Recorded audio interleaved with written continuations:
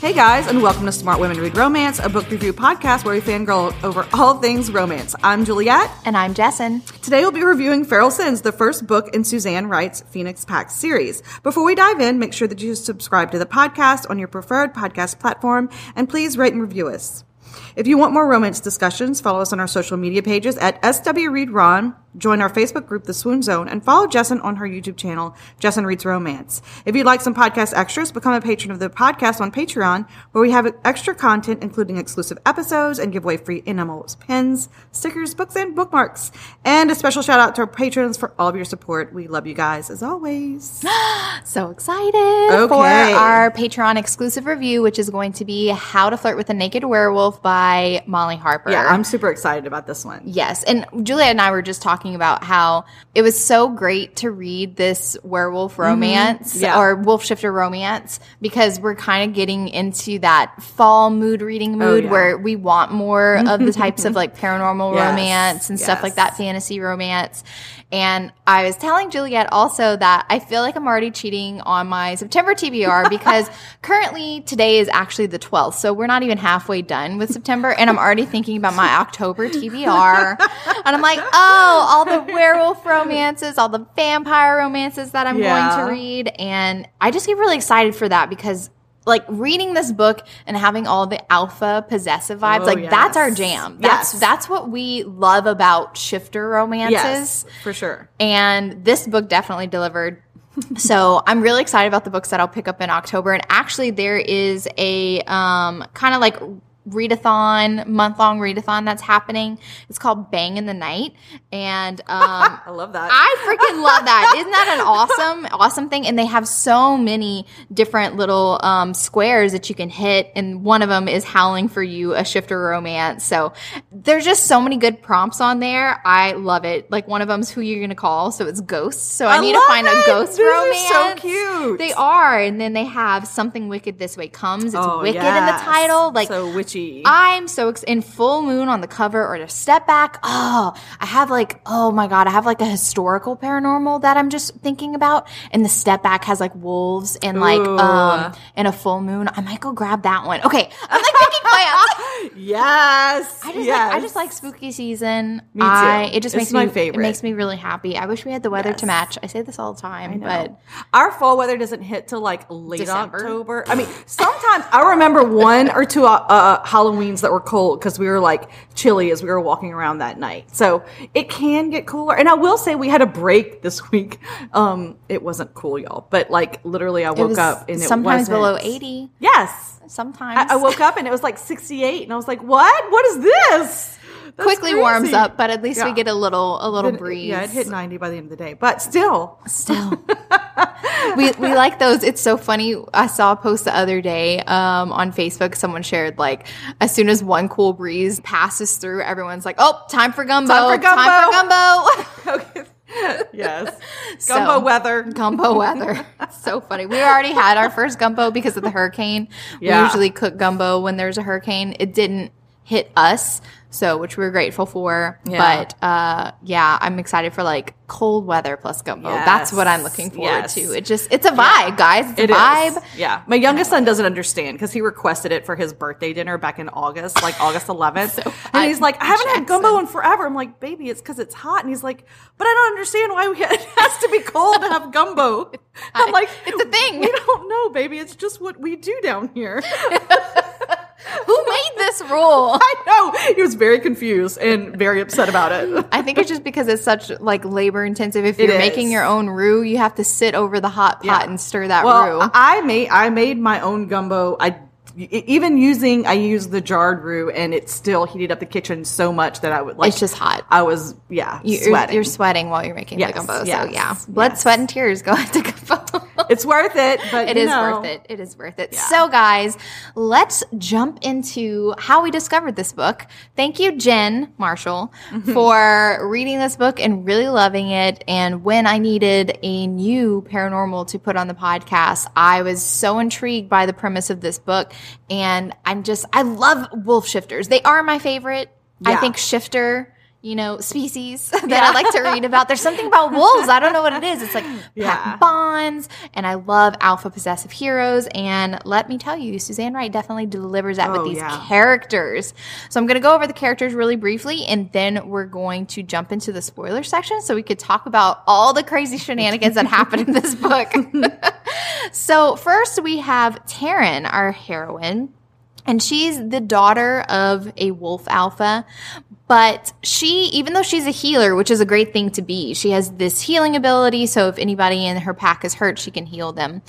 But she is a latent alpha wolf, an alpha female, which means that she cannot shift into her wolf form. And this, especially since the way that her father treats her, which is not great, causes the people in her pack to treat her like she's almost disabled. She's less than and easy pickings and stuff like that. And her father, like I said, is an asshole and doesn't do anything to correct this notion. So not only is Taryn struggling with that, but there's also this guy named Rocco who's like intent on mating with Taryn, because then that means that he's a shoo-in for like the next like alpha spot whenever her dad like dies. And her dad does nothing to discourage this relationship. Well, it turns out that she gets kidnapped in the very first chapter. That's exactly what we read. That's where we open. That's where we open. Amazing. She's been kidnapped and she's like, what the fuck is going on? Awesome. And she sees these wolves and she recognizes this guy named Trey Coleman because he has an infamous reputation. He is known as somebody who's a little bit unhinged. A little psycho. A little psycho. At 14, he challenged his dad who was an alpha, and challenged his dad to like a duel basically, and got kicked out of his pack and formed his own. And he almost killed his dad. And so he formed his own pack. And he has this reputation of when he shifts into his wolf form and somebody challenges him, he becomes rabid. He is like feral, and you cannot calm him down. So everybody's pretty much afraid of Trey Coleman. Yeah. And Trey has this thing where his old pack, his uncle kind of wants to merge their two packs and become the alpha of both of them. And Trey's like, not a chance. And also he wants to stick it to Rocco, who he doesn't like. So he decides, let's kidnap Taryn, who is rumored to be his future mate. Right. And let's see what's happening. And I love the way that Trey and Taryn form this alliance to get what they want. And this is where the fake mate trope comes in. They pretend to be each other's mates. And I'm going to go into all the details in the spoiler section because it's actually a little bit complicated, but it's so freaking exciting. And I love the way that it plays out.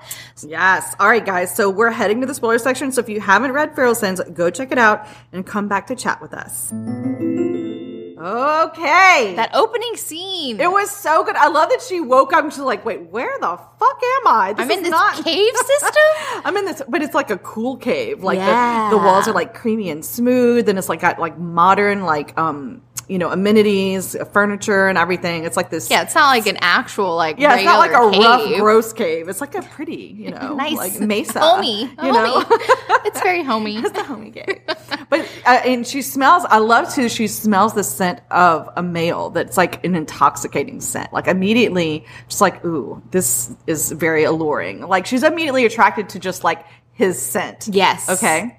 And that's what I love about like shifter romances in general, is because you're not even just dealing with like regular attraction, you're dealing with like the wolf's attraction to another another wolf. It's another layer. Layer of attraction. It's like, this person smells delicious to me. And also, I didn't even think about it till just this very second, but the fact that he puts her in his room. He doesn't put her in, they have several guest rooms, guys. There's lots of guest rooms they could have put her in. No, he puts her in his room, in his bed. And I like how they can feel, so their wolf is a separate entity, kind of like Nalini Singh's Psy Changeling series. Yeah. The Changelings, it's a separate entity that they could feel, and they have like their wants and needs. And just like the Psy Changeling series, these wolves kind of are more intuitive than their human half. So their human half may be slow to the uptake on the attraction scale, but their wolves are like pacing inside, and they're like, ooh, I already feel, I like this wolf. That one's mine. Human,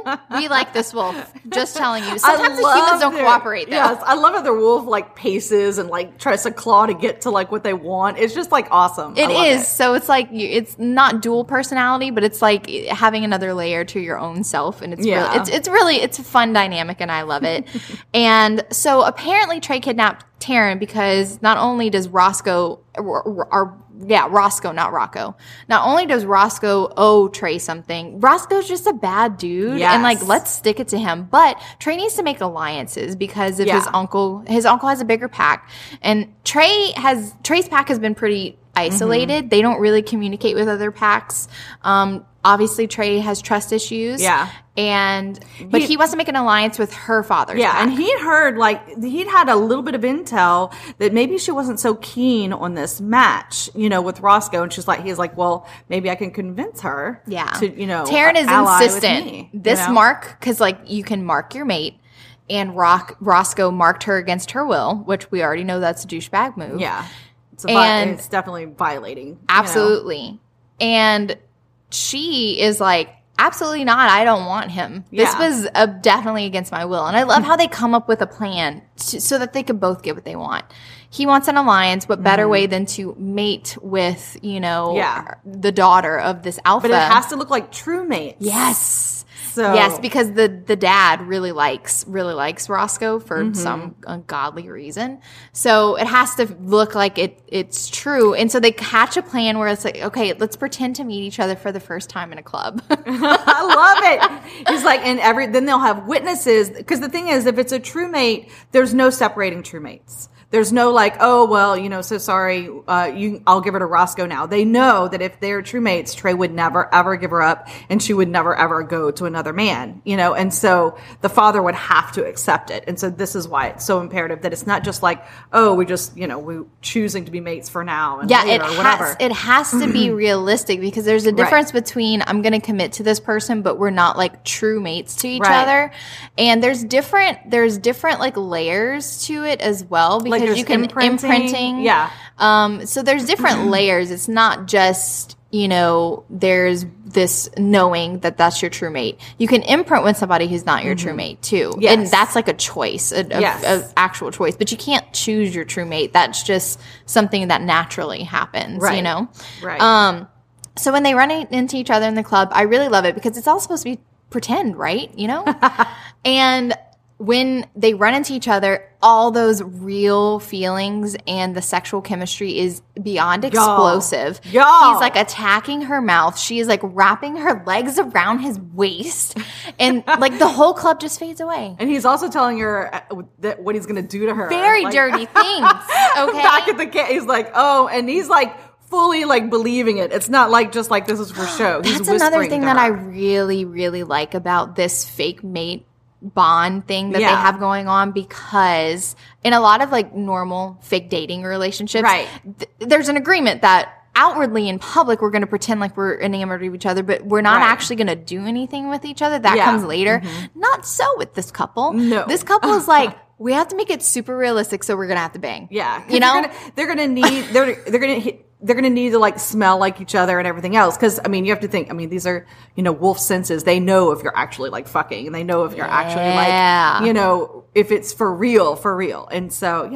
So it's very understood that these people are going to bang. It's going to be as real of a relationship as possible. Oh, Trey's sweet, dirty mouth. He is Lord so dirty. Mercy. Hello. I love it. It was great. And also, so when there were some other members of her pack being like, she's mated, you can't be kissing her. And he was like, no, this is my mate and I have marked her. That was a scratch. That was Roscoe. Wound. That was a wound. That was not a marking. That was not a marking. And I found my mate. So fuck all you. If you try to take her, are you going to take me on? And they're like, no. And he looked like he was about to go feral here. And this is where I loved it too, where it's it's fake, but at the same time, it's real. It's real. It's really happening. He feels this way. He's like, no, they're not going to take her away from me. I will gut you.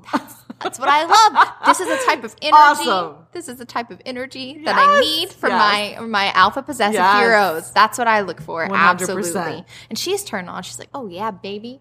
Love this. And so the thing about it is this fake mating, Trey's pack is aware that they're not true mates, but that they're going to have to pretend.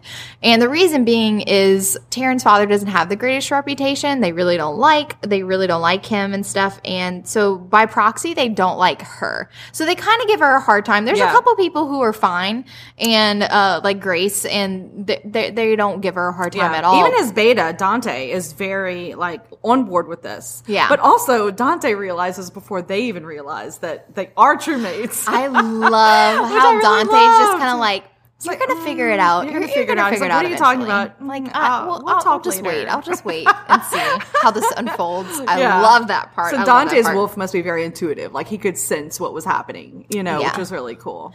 And then, of course, we have, the great banter with Greta, the grandmother. We meet the grandmother. So this is... I really loved, actually, the banter between Greta and Taryn. So Greta is a hard-ass bitch, okay? And she pretty much hates she hates most people. Most wolves. But she definitely hates any woman that gets close to her grandson. Like, nobody is good enough for him. Nobody is good enough for Trey. She calls her a hussy. Yes. A hussy, a slut. And even though she knows that this is fake, like, she still cannot She can't abide it. And it's so funny, as Taryn calls her an old crone, she's like, it must be really hard when you're dead to actually, like, she always Prince calls her a corpse. And I love that it's like they give it right back to each other. And later, I love that Greta finally admits to Trey on the side, not to her, that, okay, I kind of like her. She reminds me of me, Yeah. And that's another thing that made the banter between Greta and Taryn okay for me. Like all these barbs that they're throwing to each other. Yeah. It made it okay because in Trey's point of view, he was observing this. And of course people could step in and be like, Greta, calm the fuck down. Right. But Trey was like, I see the way that both of them are feeding off of this. They really like this. And this is just the way that they interplay with each other. Yeah. So I'm not going to step in, if I felt like it was something more sinister, yes, but they're having fun with each other. Right. And so like, it was just an understood thing that this is how they behave toward each other. Okay. We skimmed over something we should definitely talk about. About the first night of sex, because the one thing we didn't really say is Taryn is an alpha female. Okay. And for alpha females. And just because she doesn't shift doesn't mean she doesn't have like alpha dominant urges. You know? And not only that they can't sense that power within her when she basically like pushes out her magic or whatever, they can sense it, and it does make others cow down to her a little bit, which I really loved. She also has super speed and super strength, and she can still she's not just a normal human just because she can't shift. You know? She can partially shift a little bit. She can her teeth and claws can come out. So she's pretty fucking tough. But the thing is too is that for an alpha female and for all females, like the man has to basically dominate her in bed to get her to go to bed to fuck her basically. And so she's always like, oh, well, if you can catch me, like it's like, y'all, this bedroom scene. Oh my God. It's so good.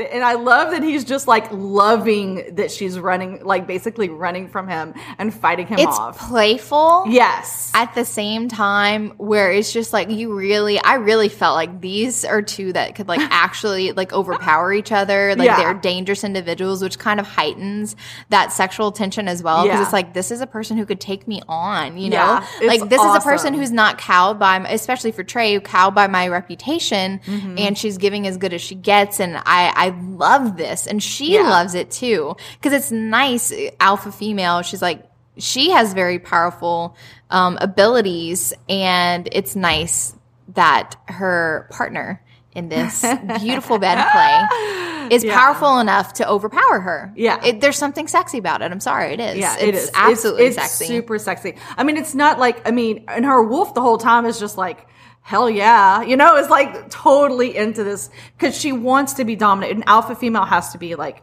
it's a dominance thing, and your man has to be more dominant than you for you to respect him and like want him, desire him. And so, at least so far in what we've read. Yeah. In this and so series, far what we've read. Yeah.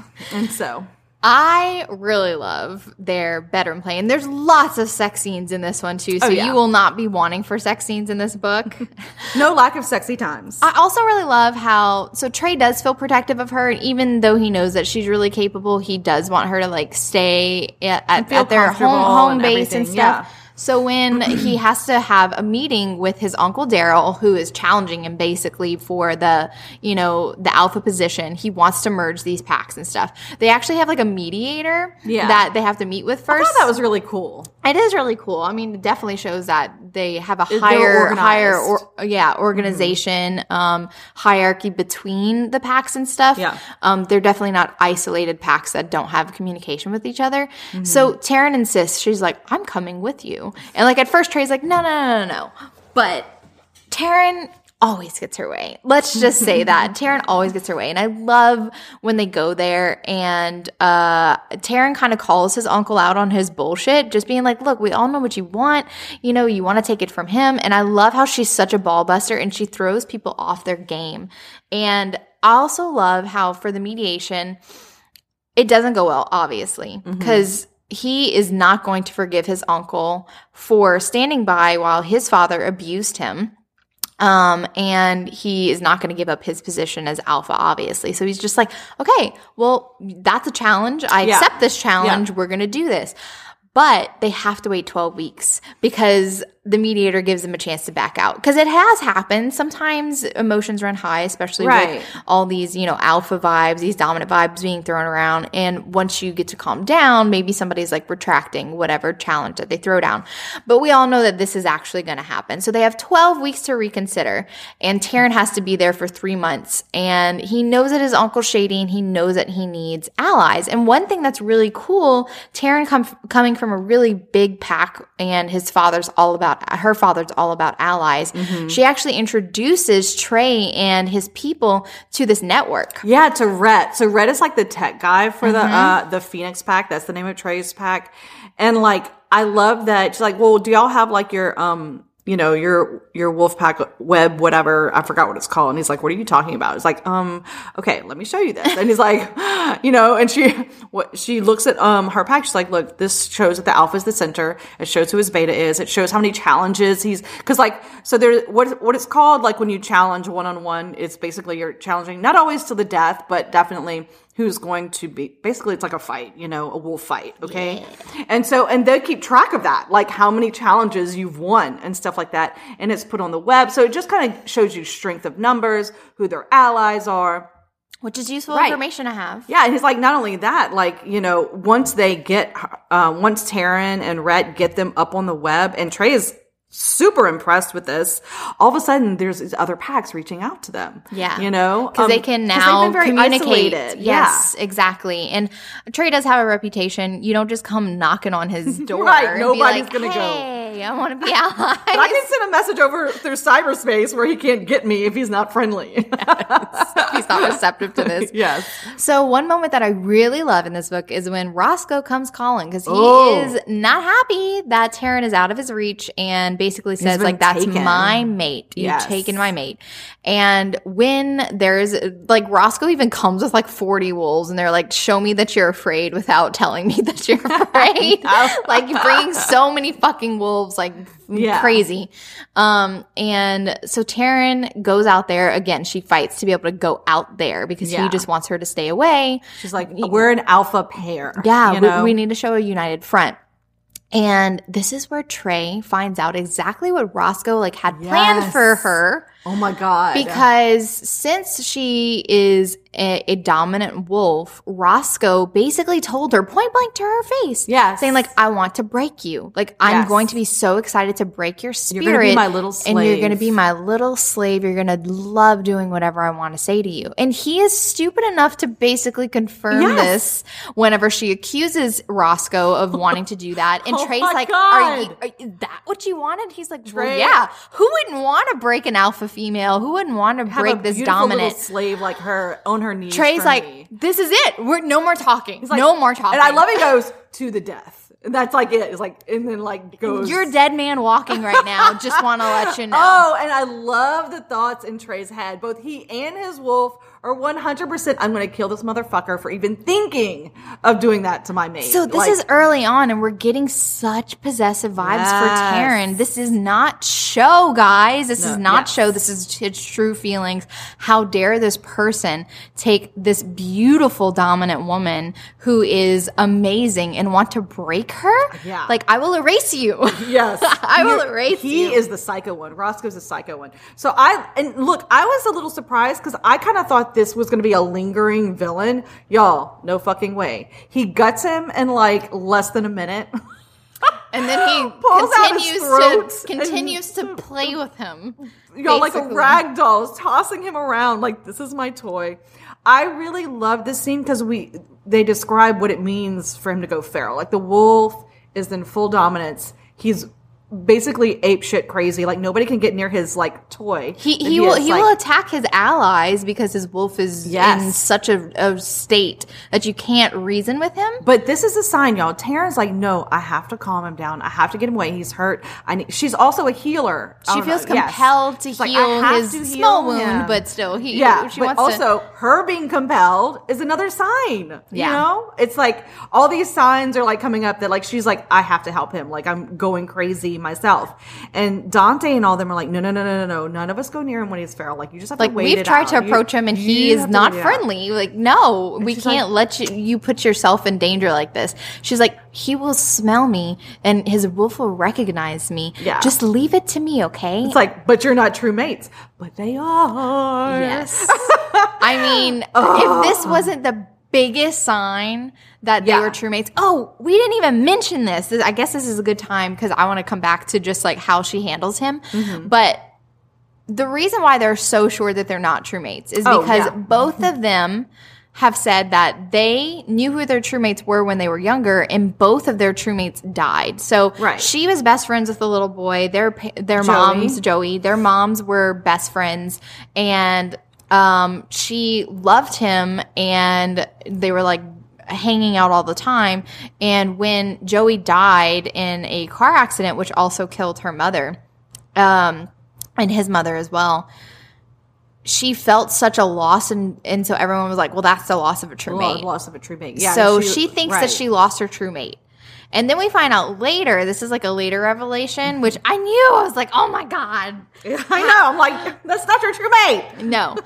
And then we find out later that Trey was like, how old was he? Was he like 8 or 10? And there was this baby that was born, and basically the baby's mom put the baby in Trey's hands, a baby, like absolute. Like I'm not even talking a toddler. I'm talking a freaking baby.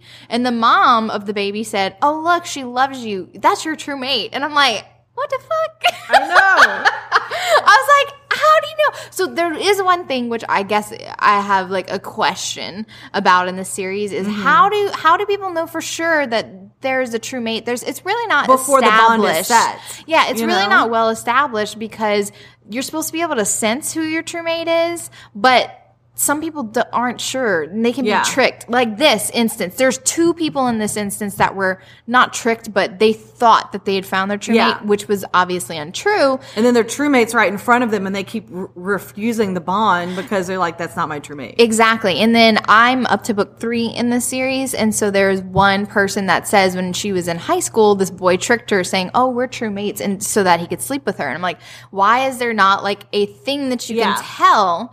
Like, oh, for sure, that is my true mate. So I'm just wondering, how do you know for sure? And I definitely, like, we think, because Suzanne reminds us a little bit of Nalini Singh's Side Changeling series. We've talked about that a little bit. But in the Side Changeling series, like, when you find your mate, it's like... It's knowing. It is knowing. You can't deny, like, you feel... The start of the mating dance, basically, is what it's called. It's the pre-bonding feeling. Yes. And the male can feel it, and the female can feel it. And there's like steps, and then there's acceptance, and then there's the bond, which they can feel on a physical level. Like, it's a physical thing. You cannot deny and mistake, oh, this is my true mate. Like, there's no mistaking it. I love that one. It's there, it's not. It's so just was thinking about it. Why is he doing this? You're in the mating dance. What's that? Oh, well, let him explain that to good. you. But this also, y'all, I was telling Justin, I was like, it reminds me of like when you go into true labor, like, there's no fucking not knowing you're in true labor. Like, the comparison of Braxton Hicks to, like, the real deal, yeah, you know. It's not like a question. And so I guess I thought it would have been more like that, you know? Yeah, which I'm glad that there were scenes like this where Taryn does approach the wolf and just talks to him, croons to him, like, come on, you come over here, come away from your toy, and just crooning She's to so him. funny. And he listens to her, and then, like, when I think it's Tao maybe that is protective of Taryn and so starts to walk closer, and he's worried that Trey will turn feral Like on snap Taryn, on her. but he actually turns on Tao because he's like, I don't want anybody No here. male can get near my woman. Exactly. And so she's like, just back the fuck off and let me handle this. And she fucking handles him, Yeah. and he calms down faster than he's ever calmed down before.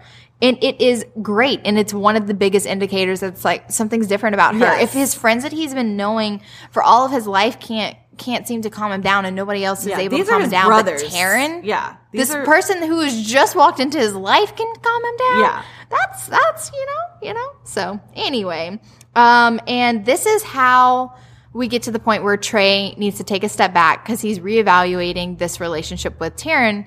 He's shaken by how his wolf has responded to Taryn. Oh, yes. He's like, oh, fuck, we have 3 months of pretending this. I'm afraid. He's afraid to get close to people. Yeah. Because he's very distrustful the way that he grew up, and His the way father that was he basically was abusive, mentally, and just cold. physically, very cold, and it's made it really hard for Trey to form like these bonds with people. And the bonds that he does have with people are like people that he's been knowing forever. Yeah. And like we should probably mention his mother. Like, when he broke from the pack with his father, his mother went with him because she, and she was submissive. So she was never able to protect him from from Trey's father. But when Trey left, she's like, She made I'm a going stand. with you. Yeah. And so, but the problem was she was separated from her mate, and they were imprinted, but they weren't true mates. But they weren't true mates. Yes. Yeah. And that's so important. imprinting is like a chosen thing that you can do, and it chosen does mate. create a bond too. But Right. it's not the same as true mates. Right. And so, but in the midst of that, she did go through this kind of like separation thing that she ended up going rogue. And when someone goes rogue, there's no coming back. Like, Yeah. the only thing you can do is put them down. So Trey had to kill his own mother. Yeah. And that was that was someone he loved and who loved him. Mm-hmm. And so it was like, now he's afraid to get too close to anyone. Right, exactly. Because if you form those types of emotional bonds, he's seen what it's done to his mother Right. to lose her mate, and he doesn't want that for himself. He doesn't want to make himself that vulnerable to any woman. To, like, maybe he'll one day have to kill the love of his life or something. What if he does go feral and he attacks his mate, or it's something? What if his mate just leaves him, So they're very vulnerable moments to Trey, this big badass Right. alpha that I really love. But he also realizes, that she could be in danger because Daryl could target her. So she puts Tao as his bodyguard, which is probably not the wisest decision.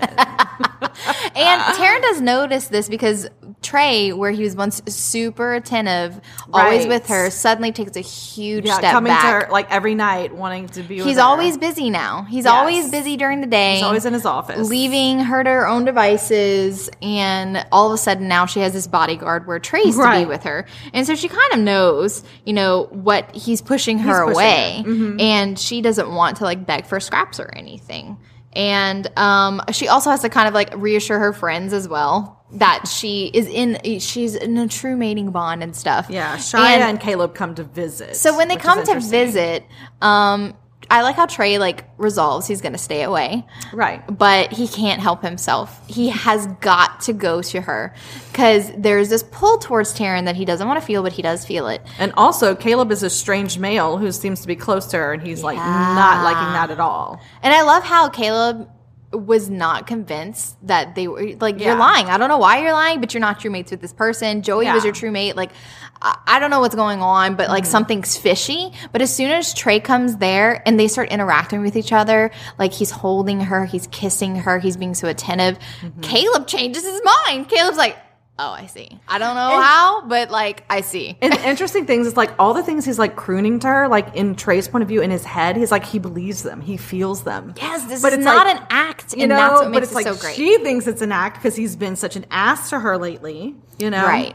And then we start having these things that are happening to Taryn. Oh, yeah. Vandalizing her beloved car. Yes. It's not even like a great car or anything, but it's something that she has a bond with and she loves driving and all that jazz. And somebody had wrote like slut on her car. Oh, and the other thing is she has this affinity with birds. Like they seem to like her. They just always come to her. So she kind of, you know, nicknames, she gives them names and stuff. And recently she's had this raven following her around and she talks to him all the time and that kind of thing. But they find the raven hanging like outside her window or something dead. Like somebody killed it. Like to me, I'm like, okay, this is psycho shit. Like, right. You know, this is like the boiled rabbit in that, you know, movie way back when, you know, I'm like, this is crazy shit, you know? Exactly. And I was frustrated because I was like, Trey, take it more seriously.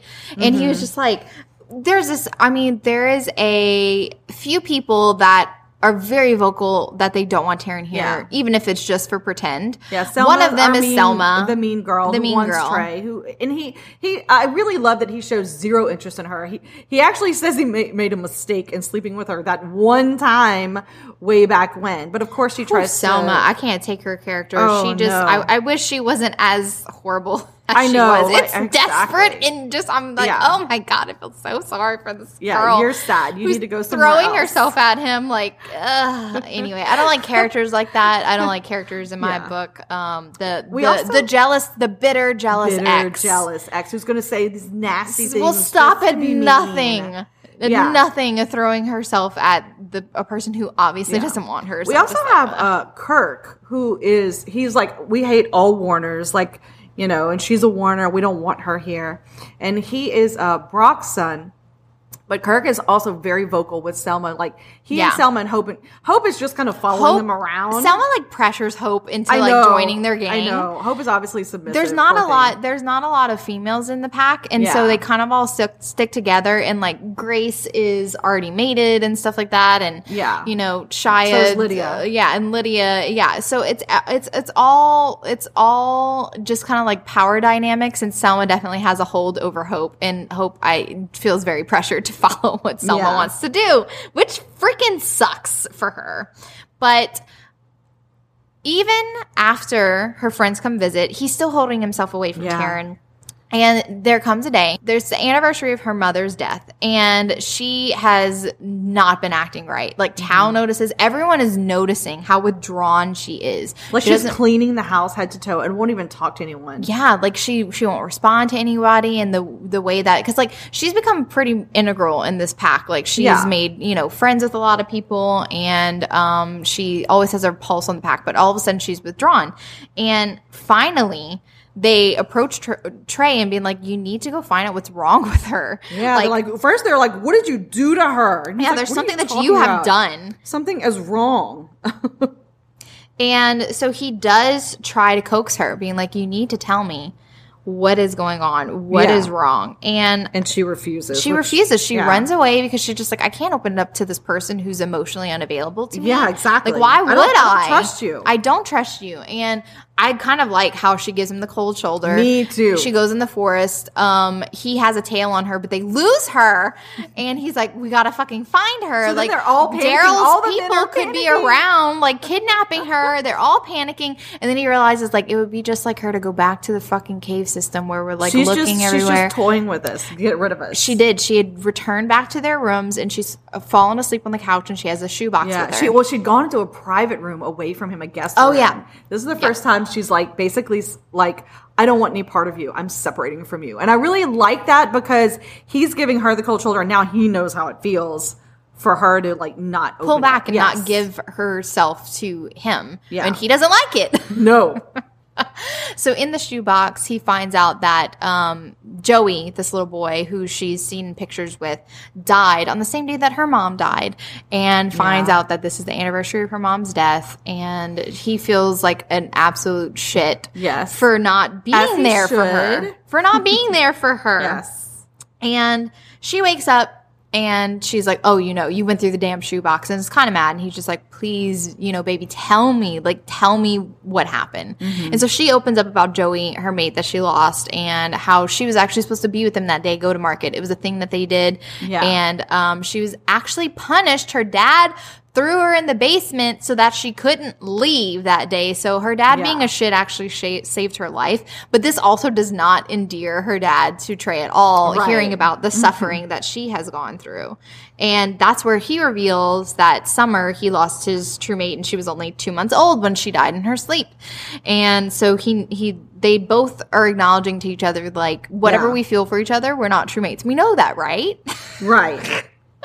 And so we also start to see these vibes. Tao is hinted at a number of times that, it's like, well, Trey's not really your type, right? My type is more like, basically he describes her, the athletic blonde, which is what she is, and so we're definitely getting vibes that he's attracted to her, he wants her. And then we have a moment. Can I say that now? Yeah. Then we have a moment where he basically, because he's upset that she's kind of letting Trey back in. Now they're sleeping together, and they're very loud when they sleep together. Yeah, like everyone knows. Yeah. Yeah. Well, and I kind of actually love that moment. Like after that, as an apology, he apologizes with his mouth. Not for absolutely. Yes, I mean he doesn't. He's like, I don't want anything in return. I just want to basically pleasure you and apologize. Like this is for you. This is about you, not me. And I actually really love that scene. And so then afterwards, Tao is pissed because, of course, he's like, he could hear her moans and screams and everything else. And he's acting differently towards Taryn, the next day. And she's just like, what the fuck's going on? Her, basically, I know this is fake. Whenever you leave, I want to go with you, and I will be your mate. Maybe you'll give me a chance. Maybe you'll look at me differently once he's off the table, because y'all aren't. He's not going to give anything to you. Right. She's floored because she is not seeing this vibe as a friend. True friend. And I love how Dante's the one who's Trey's beta to tell her, like, everyone could see how Tao feels about you, except for you. And then Dante goes and tells Trey, Tao has let it out the bag, and Trey is furious because he knows that this has changed the relationship between Tao and Taryn, and he doesn't want her to hurt. And he also just like, I know he's not making a move on my woman. He's not going to poach, but at the same time, he's like, I can't have this other man. Like, I don't care that he said he wasn't going to do anything until it's done, because this is the thing. Trey doesn't want to think about when their relationship is over, so it bothers him. And also that nobody's going to touch her. Like, she's mine. Yeah, his wolf is pushing him hard. Like, no man can be anywhere near her. Yeah. Coveting her, like nothing like that. So he is about to go and basically annihilate Tao, and Dante's like, don't. He's like, Sid, she will leave. If you do this, she will leave. She is worried about coming between you and Tao, knowing that y'all are like brothers. Like, if you go to Tao now and confront him and hurt him, she will absolutely leave and never come back. Yeah, so Dante's the one going between them, calming them both down, telling I love how this is where he first starts giving hints to Taryn, being like, listen, he didn't react well to the news of Tao basically declaring himself for you. I think you better prepare yourself that this is more than just fake mating. And she doesn't want to hear it. They literally are refusing to see the fucking signs. Dante's like, y'all are both stupid. Spell it out for them. Fucking stupid. And Trey's coming to the realization that he can't bear the thought of her leaving in 3 months. Yes. So it's one of those things where it's like they don't want to think about it because they know that this isn't going to be an easy thing. And he's at this moment not even sure that he can let her leave. But he, like I said, he doesn't want to confront a lot of that stuff. Yeah. And there's certain things that have been happening, like when they're intimate. He's noticed, like, he and his wolf cannot fucking help marking her all over. Claw, bite, everywhere. And they enjoy that kind of battle for dominance. We should say this is like something they enjoy. Being bitten. And but like for this moment, she's upset. And Dante's like, you need to go comfort her. Yeah. And she's like crying in the shower, and he approaches her, and she goes on, what they normally do is they fight each other for dominance before they have sex and stuff. But he knows, he like sees something different this time, and he realizes that there's another reason. It's not just because it's fun for her. This is almost like PTSD type of fighting. Yes, it is. And also she refuses to mark him which is really like his wolf needs that. He wants it so bad. Because that's her claiming him, and she refuses to do it. And I like how now he's putting himself in her place, being like, what would it be like to be a latent dominant wolf in a pack where people treat you as less than, and you always have to prove that you're strong even though you can't shift, like you're just as strong. And this is her wolf, like trying to assert the dominance, feeling like she has to always be on the defensive.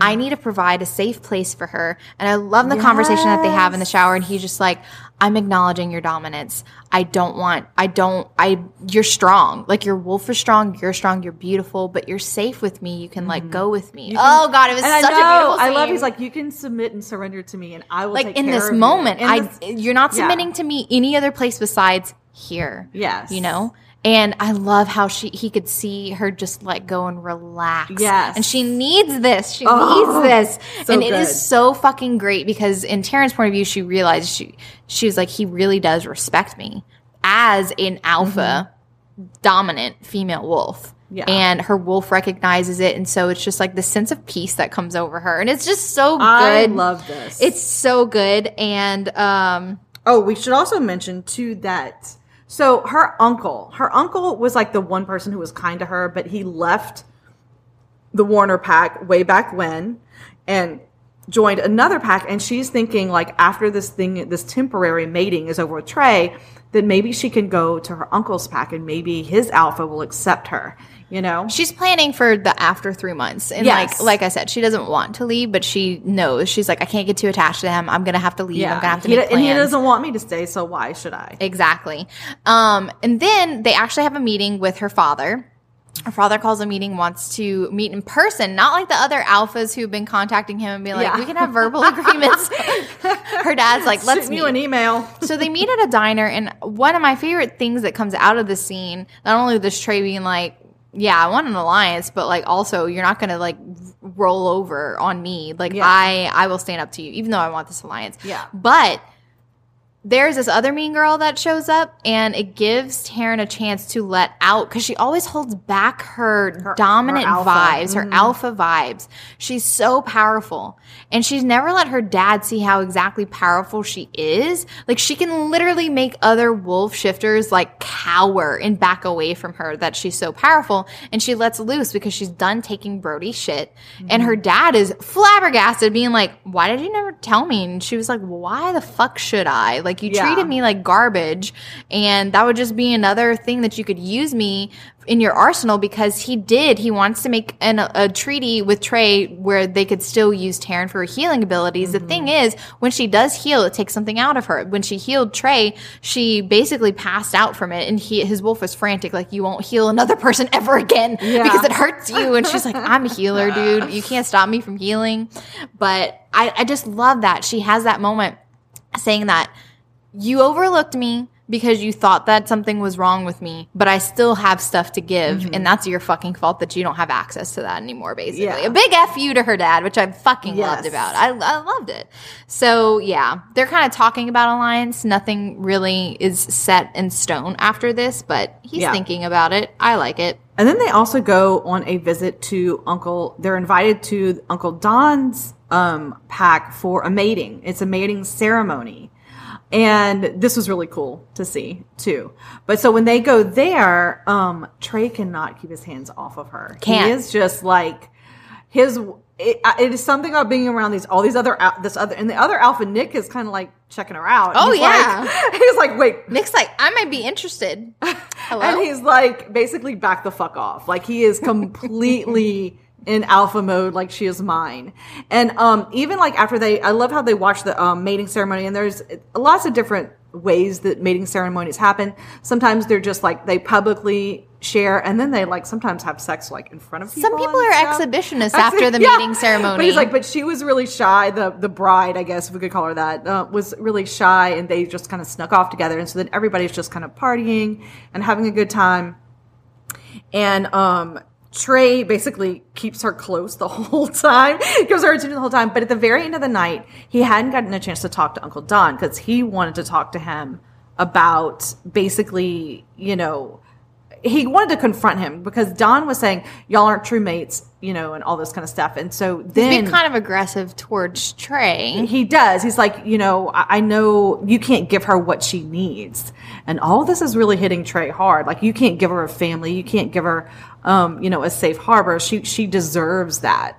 And basically he throws it back to his face, like, where the fuck have you been? She's been with her dad, who's basically verbally abusive, and hand her over to this asshole, and you were never there for her either. And so they're kind of having a little standoff when Taryn walks up, was like, hey, whoa, whoa, whoa, whoa. And Dawn says whenever she leaves, like, there's plenty of wolves who are actually mate with her. Like, you're doing this pretend thing. Yes. But, like, there are wolves in this pack that want her. Yeah. So she's going to find a better wolf than you. And Trey's wolf wants to go for his throat, okay? Yes, almost will attack Dawn. He's like, nobody's going to, Elsa's going to touch Taryn. Like, but what's really interesting is that Don admits this. He's like, y'all aren't true mates.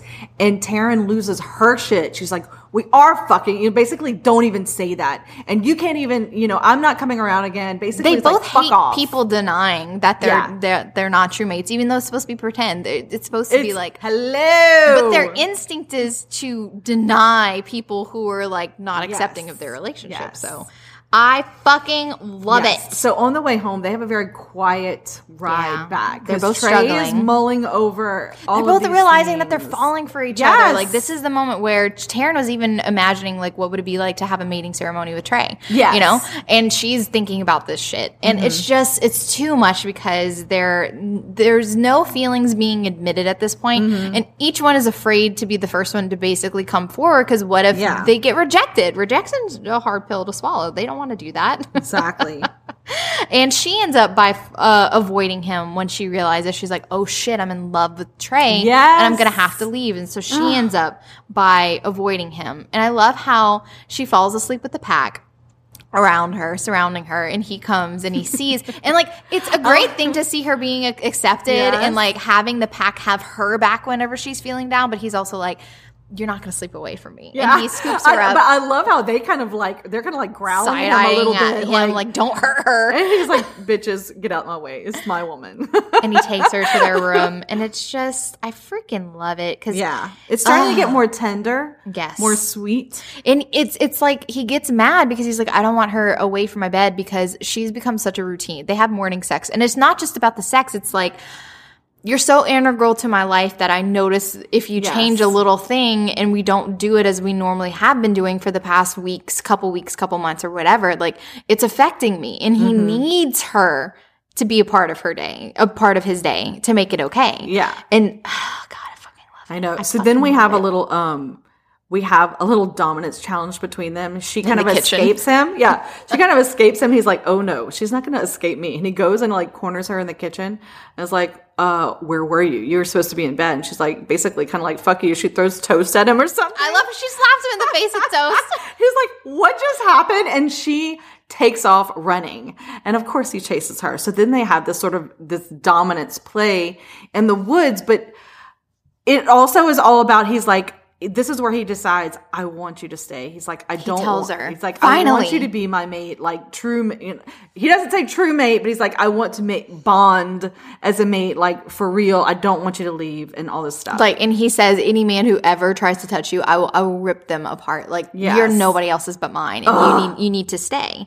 And that's when a true mate bond snaps into place. And Taryn knows that this is what they've both been fucking fighting. Yes. But this is also a thing where it's just like, I don't know what happened. Like, I thought Joey was my true mate, and I thought, thought the baby was Summer. I'm like, what the fuck is her name? The baby?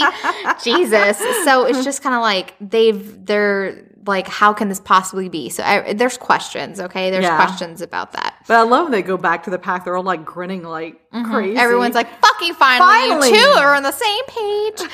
And she does say out loud, she verbalizes that she loves him. She's like, I think I maybe love you.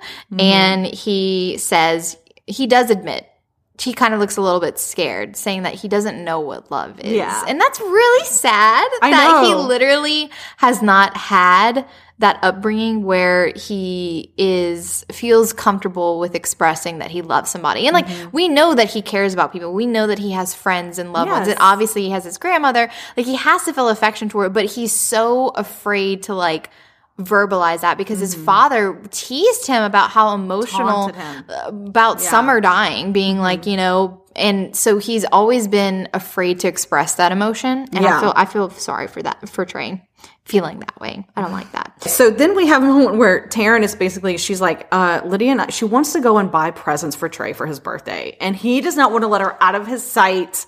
You know, he's like, no, you're not going. I'm going with you. I love it. He's like pouting, like trying to get her to, like sulking, trying to get her to agree to him, but he won't force her to stay. So she ends up, you know, sneaking. He's worried for her safety. Yeah, he's worried for her safety. He's like, and he also just wants to be with her. He's like, I can't let her out of my sight. But she convinces him that they really need to go and have some alone time. She doesn't say, hey, we're going to buy you presents. So she leaves with Lydia and they go shopping. And after they're shopping, they're in the parking lot and she smells 2 wolves behind her. She doesn't recognize them. Doesn't recognize them. Lydia's in the car and she's basically like, lock the door. And, because she was outside putting bags in the back of the trunk or whatever, and they push her up against the wall, and basically, you know, there are these 2 thugs that Daryl sent to basically beat the shit out of her, possibly violate, rape her. Yeah, send a message to Trey that, you know, we're gonna fuck you up if you don't, you know, give in and all this stuff. Well, they don't know who they're dealing with. She whoops their asses. She kicks their asses. It is the funniest shit. I love this scene. I absolutely love it. I love this scene so much. So when she gets back in the car, Lydia's like, I called Dante and Trey. Yeah, like, I called them. Panicking. Lydia's a submissive. Like, she couldn't even believe what she saw. So she was already on the phone calling her mate, and Trey and them were en route. I love how they're on the way in. Taryn realizes this wasn't just like a random attack. Yeah. They're trying to get Trey to be the one to break the 12-week notice that they have to wait until they challenge each other, because if Trey breaks it, then he's in the wrong. Right. So they're tempting Trey to do this, and she realizes that. And so she's like, listen, turn back around. I'm fine. Like, I put those dudes out of their misery, basically. Yeah, fine. We're on our way back, and Trey's, like, screaming on the phone. And she's like, hurt? Okay, like, we'll meet up really soon on the road, and I'll come to you, okay? Like, I love how she knows she has to get in the car with Trey so that he does not go and find them. Y'all, it's so funny. This is one of the funniest parts. She barely gets the car and park, and he's ripping open the door and pulling her out of the seat. Like, he's just, like, hugging her, touching her, making sure she's safe. He's like, I am fine. He sees a scratch on her forehead, almost loses his shit. Loses his mind. Loses his mind. Because she has a full throttle for his mate. Yeah. Okay? And that was where she like broke the other dude's nose with her forehead, which I thought was awesome. It was awesome. And then they go back and Don's there, which exasperates the situation. Don has come to visit and he still is salty for Don insinuating that he's not a good enough man for her, saying that other wolves would be happy to mate with her. And he's brought his alpha Nick, who I really like Nick. I do too. So it's just like there's a bunch of things going down. They're preparing. It's getting closer and closer to the challenge date, and their allies are coming to help support them and stuff like that. And then there's a new scent on Taryn. Suddenly she recognizes. She goes to use the bathroom in the middle of the night, and her scent has changed. And that was kind of really cool how she mentions how the alpha pair has to become fertile and start having children, and then the other mated pairs will it's like not a normal fertility thing that happens in packs, you know? It reminds me of true wolf packs. Like usually it's only the alpha and his mate who actually have pups.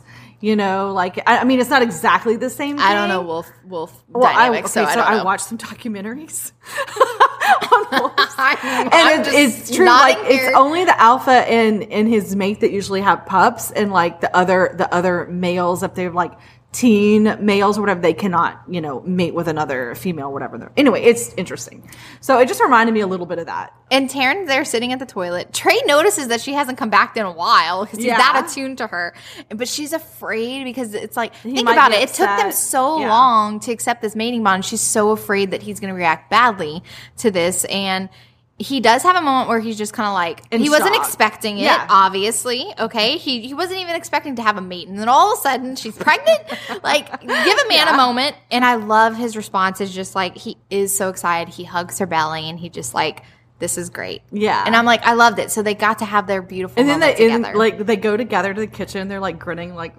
And everybody could tell. It's so cute. And everybody's excited except for Selma. Selma's who's fucking still pissed. salty. Oh my God, she got pregnant. What about me? I'm like, oh, bitch. now I Seriously. won't have a chance with them. I'm like, you never. Selma, you need to give it up, girl. I don't like I said, reiterate, I don't like when characters like this are included in my romance novel. She's my least favorite part. I don't like the girl hate. I don't like it. I don't either. I don't like it. It's just like so my least favorite part of the book, absolutely. Yeah, mine too. And like, or it's like even at the beginning, could she have like changed her mind and changed around? Oh, by the way, we should also mention Dow also does support their mating when they become true once mates. they become true, he's like, there's no getting in between that. It sucks for me, obviously, because I thought Taryn was like great. As he wasn't in love with her, he was just thinking, you know, they might have a chance. Because they all want to be mated. You know, they want that bond. So Daryl kind of arrives early with lots of backup. Like 150?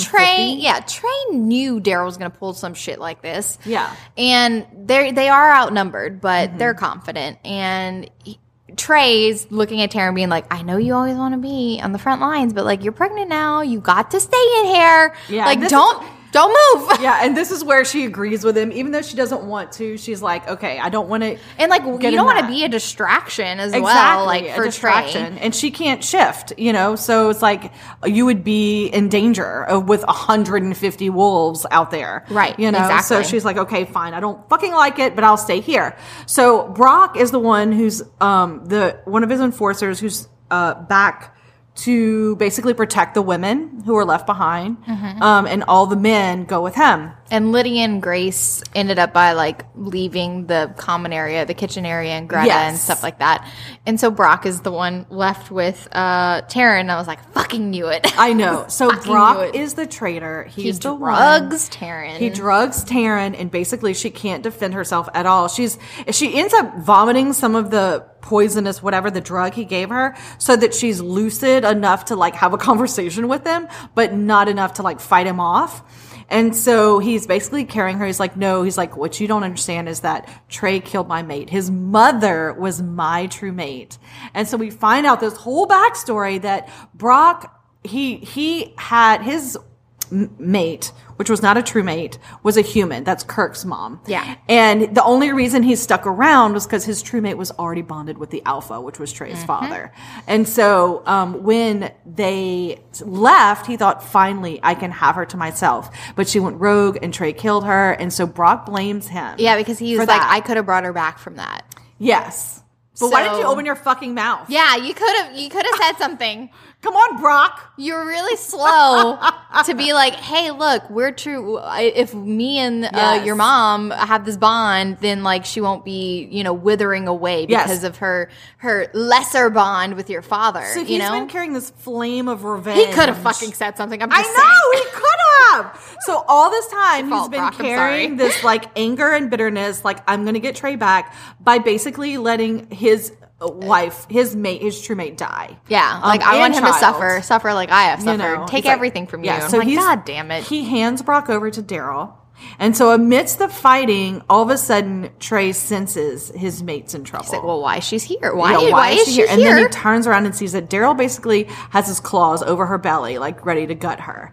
And so that's when he realizes that he should have fucking told her, I love you. Yes. He realizes, I absolutely love her. Their bond fully snaps into place. Like I said, there's layers to this mating thing that I'm still kind of unclear on, even after 3 books, what happens.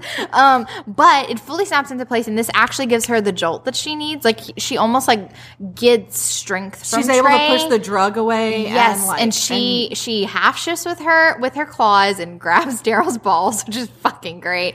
And then, then he threatens her child to, like, you know, gut her belly. She fully shifts. I was waiting for this to happen. Too. I was like, she's latent, sure. Yes. Something needs to prompt her to shift. And I love we get this all in Trey's point of view. She shifts into this beautiful, creamy, you know, colored wolf. And even though she's smaller than Daryl, she fucking, like, tears him on and tears him apart. It's awesome. Awesome. And then, of course, it's so good. It is good. So then they win. So they win. They beat Daryl's crew. And this is where a lot of people kind of show up, like, in the aftermath from Daryl's pack, because it's kind of like, well, what's going to happen? Yeah. You know, what's going to happen to the old pack? Do some people want to, is Trey going to become the alpha of both packs? Like, what is going to happen? Well, he doesn't want responsibility for his old pack because there's a lot of people who betrayed him, didn't support him. Yes. Yeah, let his father abuse him. So, like, why would I want to rule those people who I don't fucking trust? Like I said, Trey has trust issues for good reason. But some people want to reunite. Like, there's people, they have cousins, brothers who have been, brothers. Yes. So he's like, I will accept some people into my pack and stuff like that. And y'all can pick a new alpha. Like, I'm not going to divide your territory or anything. Like, y'all do what y'all want. And they already had a second in place who was going to take over. And so, and also Kirk is so ashamed of his father that he ends up leaving their pack, which was sad. He leaves, poor thing. Which I get it. Like, and Selma leaves too. Selma is forced to leave. Goodbye, Selma. Bye, Selma. And now Hope can exist without Selma. I know. And have her own mind. Hope can, I'd love for Hope to have a book. I don't know if she does, but I would love to see it. Yeah, me too. Like, her blossom after that shit fest. Yeah. We also get the confrontation with Trey's not true mate's mother.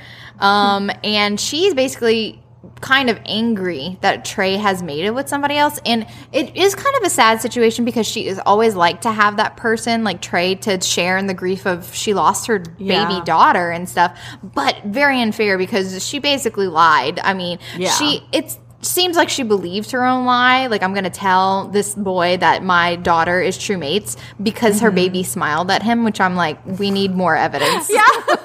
we need more evidence than a baby smiling. It could have been gas, you know. I know, Jesus. And she's like insisting that Taryn's like basically not the true mate. And she's like, no. Trey's and like, he even says, like, no, you need to stop. Taryn is my true mate and you need to stop this. And you need to show her the respect, you know? Yeah. Yeah. So that's resolved. That is resolved, and he finally gets to confront that part of his past. Brock is formally executed, which is, you know, for treason, traitor, which I thought was appropriate. Yes. You know, like a public execution. It's not like we needed vengeance against him. No, I did feel bad, but also, I mean, obviously, you can't live after that. Yes, you put in danger the alpha mates. The alpha's mate and only an unhinged person, would be like, this is an acceptable, you know, vengeance plot to enact. And you went against the entire pack. I mean, that's treason. Yeah, you know? absolutely. So then we have the epilogue, which is the mating ceremony. They have their mating ceremony. And by the way, I thought it was funny. It's like, they're total exhibitionists. They went off woofy. All woofy. That was funny. So I really love this book. It was great. I really love the dynamic between Trey and Taryn. It was a little bit angsty, lots of funny moments, lots of drama, high stakes, and it was just a really fun fucking ride, okay? Yes. And I have to say, because this was a big reason why I basically got all the books off of KU's, because they also come with free audio. So hello, I love when KU does that. Like, you can't tell before you you know you have to actually see it. You can't like go search it out. Amazon makes it hard for you to find these books that have KU that come with free audio. But if you want to listen to it and you have KU, there you go. All right, free. Showdown, Jess. My showdown scene is when he confronts her wolf in the shower and tells her that he is her safe space. Yes. And realizes, like, it's the depth of emotion that he realizes that he feels for her. He can't bear the thought of her hurting internally. And he also is just kind of like, she means more to me. Like, the effort that he's putting into making her comfortable and just showing her that this is more than just sex. Yeah. And it was the kicker for me, because I was waiting for Trey to show like that emotional vulnerability to her, and this was it, because there's no denying that they are 5-alarm fucking hot when they bang. So it was like, this was the different scene. Yes. This was the different scene where I'm like, this was so good. I love that scene too. So mine was actually very similar. It's the one where he ends up, where she throws a toast in his face and he chases her into the woods, and that's when he finally says, I want you for real. Like, I never want to live without you. I will gut a man who tries to touch you. Yeah. Like, I want you to stay. You're not going to leave. Yes. Stop talking about going to fucking Nick's Pack. Yes, you're not going to Nick's Pack. It's not Uncle Don can fuck off. Yeah, like, I just love, because it was very similar to that, and then he admitted, like, I need you in my life. I don't know if I can provide everything that you need, but I can't live without you, and I just love that scene. Totally agree. Absolutely. So, great all episode. Right. It was awesome, guys. All right, well, we hope that you enjoyed today's episode and look forward to the next one, where we'll be reviewing The Professional by Kresley Cole. Can't fucking wait. Thanks so much for listening. This goes out to all the fangirls. Life's better with a little HEA.